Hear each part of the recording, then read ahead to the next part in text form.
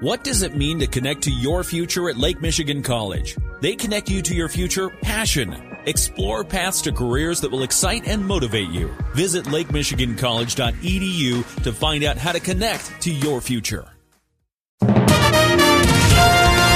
WSJM News Now. This is the 5 o'clock news block on News Talk Sports 94.9 WSJM. Brought to you by the Town Crier Wire. In the newsroom, I'm Andrew Green. The Berrien County Board of Commissioners has applied for a $1.6 million grant to continue work on the Red Arrow Highway Linear Trail. At a meeting today, the board approved an application for a State Transportation Alternative Program, or TAP, grant to complete the next phase of the project. This would install a new trail from Berrien Street to Lakeshore Road in Chickaming Township along the side of Red Arrow Highway. Chickaming Township Supervisor David Bunty tells us about 3 miles of the trail are now finished in the township, and it's been a hit. Overwhelming support of the community and use. The last section that they just completed, actually, people couldn't wait to get on it. It connects our Harvard Park, connects Harvard to Sawyer. It just has given people the opportunity to safely walk, ride their bike, recreate. Bunty says that if the TAP grant is approved, that'll be another 2.7 miles of trail for township residents and visitors to enjoy. The project's been a partnership between the Berrien County Road Department, the Southwest Michigan Planning Commission, and townships for several years. This linear park has been in the planning stages even before I came into office in 2016 of trying to get people safe ways to recreate and get them off the roadways and our dangerous roadways and to be able to get outside, walk, ride, enjoy our outdoors and our nature. The goal is for the Red Arrow Highway Linear Trail to eventually extend all the way from New Buffalo to Bridgman. Bunty says the township assumes the responsibility of maintaining the trail, which is not a problem. He's hoping the next phase of the work can be done next year alongside a project the road department already has planned. If not, it would be done the next year. Hot on the heels of a speed study ordered for Miami Road in St. Joseph Township, the Berrien County Road Department is planning 4 additional speed studies that could change speed limits around the county. Speaking to colleagues today, Commissioner Jim Curran said the administration committee will have 4 resolutions coming next week to double-check the posted speeds limits on several roads. 3 Oaks Road from Indian Trail Road to Elm Valley Road. 29 is Union Pier Road from South Lock Road to Lakeside Road. 30 is Community Hall Road from Red Arrow Highway to Union Pier Road. And 31 is Prairie Road from Youngren Road to its north end. The board just authorized a speed study for Miami Road from Napier Avenue to Woodward and May Street from the Benton Harbor city limit after the road department realized the vast majority of drivers go well over the speed limit. Under state rules, if 85% of drivers don't obey the speed limit, then the speed limit should be changed to reflect what everyone actually is driving.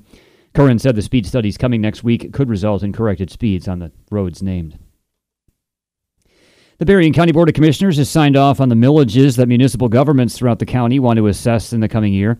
Speaking to commissioners this morning, Berrien County Equalization Director Warren Parrish said the board each year has to approve the apportionment report, which outlines millages in cities, townships, and villages.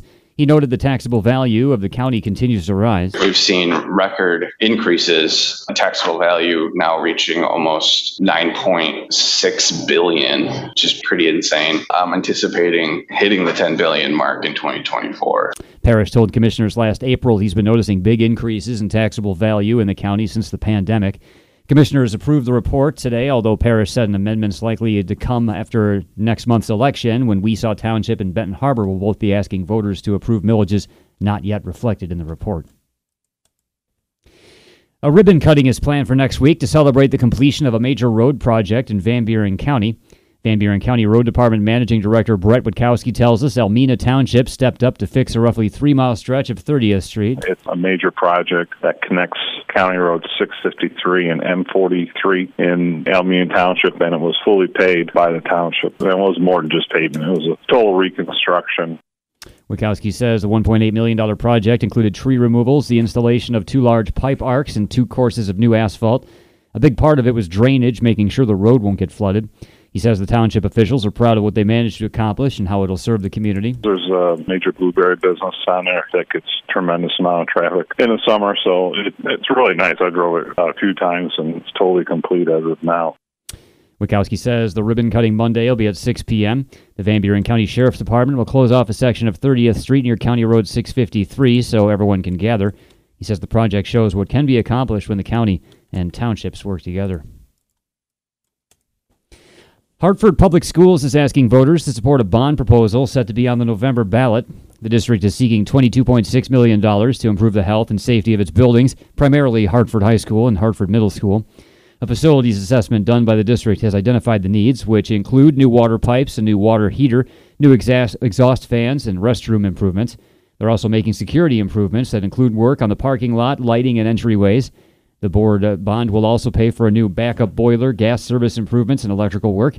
The district's planning a bond improvement night for next Tuesday, October 24th, starting at 6:30 p.m. at the high school auditorium. The election will be November 7th. Southwest Michigan small businesses will take part in a Shark Tank-like pitch night in Benton Harbor next week. Emerge Innovation Hub Director Amby Bell tells us more than $47,000 in micro grants will be awarded to businesses that impress the judges next week. For their third year, Emerge has partnered with the Women's Business Center at Cornerstone Alliance and Whirlpool to make this program possible. We will have 12 contestants vying in 2 different contests, an emerging business, which are for businesses who are new, just starting off, but need a little bit of help. And we also have accelerated businesses that are stabilized, have been in the community for some time now. Bell says Emerge seeks to help Black, Indigenous, and people of color businesses in Berrien County grow via its pitch night competition.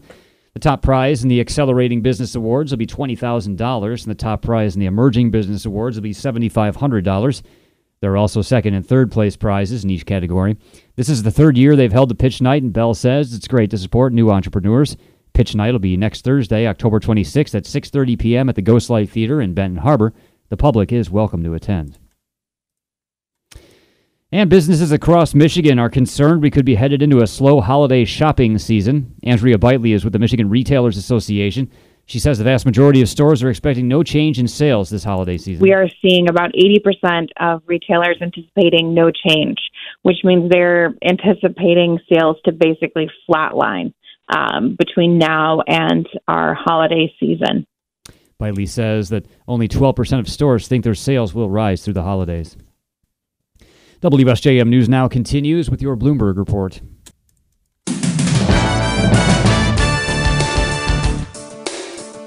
WSJM News Now continues, brought to you by Imperial Furniture in Dowagiac, where furniture shopping is fun. President Biden will address the nation on foreign policy tonight as the Israel and Hamas war continues. Michelle Franzen has the latest. On the brink, Israeli leaders say they've given the green light to Israeli forces to move forward on its ground offensive in Gaza. No time, though, is known. More than 5,000 have died in the Israel-Hamas war so far. A U.S. brokered deal between Israel and Egypt, focusing now on getting humanitarian aid into Gaza. ABC's Matt Rivers is in Cairo. There is a logjam of aid here in Egypt. We are talking about 3,000 tons and counting of aid supplies, everything from medical equipment to food, water, non-perishable goods, blankets, clothes. That is all stuff that the people of Gaza clearly need at this point, and yet it's been stuck for days on the Egyptian side here waiting to go in. The State Department says 32 Americans are among the 1,400 murdered in the Hamas attacks, 11 still unaccounted for, and officials are warning Americans abroad to be on heightened alert due to an increase in the threat of terror attacks. With continuing coverage of the Israel-Hamas war, I'm Michelle Franzen, ABC News. Israel's defense minister told ground troops today to be ready to enter the Gaza Strip, although he didn't say when the invasion will start. Israeli airstrikes pounded the territory, including parts of the south that it had declared safe zones.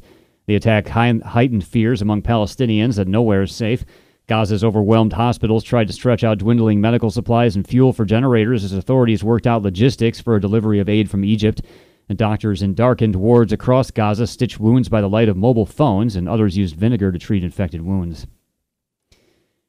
Meanwhile, the leader of the nation's most populated state is now headed to Israel. ABC's Alex Stone has more. California Governor Gavin Newsom had a planned trip to China after a stop in New York, but his office confirms plans have been adjusted, and Newsom will make a brief stop in Israel on Friday to meet with those impacted by the violence. He'll be on the ground for a matter of hours. California has about 900,000 Jewish adults, second only to New York. California is also sending medical supplies to Israel to help in the war effort. Alex Stone, ABC News, Los Angeles. President Biden will deliver only the second Oval Office address of his term tonight to make the case for the U.S. backing Ukraine and Israel in times of war. The speech will be an opportunity for Biden to argue the U.S. has an obligation to help in both places, as well as for him to lobby lawmakers for the money to do so. The administration plans to request billions of dollars for additional military assistance for Israel and Ukraine. Biden also wants more money for Taiwan's defense and managing migrants at the southern border with Mexico. The funding request, which is to be formally submitted Friday, is expected to be about $100 billion. Meanwhile, that could be a problem because disarray continues in the Republican-controlled U.S. House, where it's still not certain what they'll do about the next House Speaker. Jim Jordan has failed to win in 2 votes, but now he wants a third. Here's ABC's Alex Stone. Representative Jim Jordan says they will hold a third vote on his plan to become House Speaker. In the meantime, other party members, including Jen Kiggins, furious with Jordan's supporters strong-arming them. That was a large part of what we did today, was to express our concern with the threats that so many of us have received from within our own party. That's the part that's most disheartening. Congressman Jordan denies being part of any threats. Andy Field, ABC News, Washington. Inaction remains the rule in the House of Representatives as Republicans have set aside a proposal to give temporary power to a caretaker speaker. Here's ABC's Stephen Portnoy. After huddling for hours debating whether to temporarily grant more authority to the Speaker pro tem so the House can emerge from this paralysis and pass legislation, the plan crumbled. Jim Jordan told reporters, "We made the pitch to members on the resolution as a way to lower the temperature and get back to work. We decided that wasn't where we're going to go." Despite his 2 failed votes on the floor, Jordan says he's still running for Speaker, and he now aims to bring around more than 20 holdouts who voted against him. Stephen Portnoy, ABC News, Washington. A former federal prosecutor says Sidney Powell's guilty plea in the case over efforts to overturn Donald Trump's 2020 election loss in Georgia is a significant win for the district attorney prosecuting the former president and others. Former U.S. Attorney John Fishwick says Powell was at ground zero of the allegations. Powell's pleaded guilty today to 6 misdemeanors, accusing her of conspiring to intentionally interfere with the performance of election duties. Powell will serve 6 years of probation. Powell has agreed to testify truthfully against her co-defendants at future trials. Powell was charged alongside the Republican ex-president and 17 others with violating the state's anti-racketeering law. Most of the others have pleaded not guilty. And what is the best pop song of all time? ABC's Jason Nathanson takes a look. The list from Billboard in honor of the 65th anniversary of the Billboard Hot 100 chart. Their staff picking the 500 best pop songs of all time. And at number 1, Whitney Houston's I Want to Dance with Somebody, which they say features pop music's favorite topics, love, sex, dancing, and music, and also features the greatest possible singer to deliver it. Qualifications to make the list include hitting the Hot 100 at some point and fitting their definition of pop. In second, ABBA's Dancing Queen, The Temptations' My Girl in third. Jason Nathanson, ABC News, Hollywood.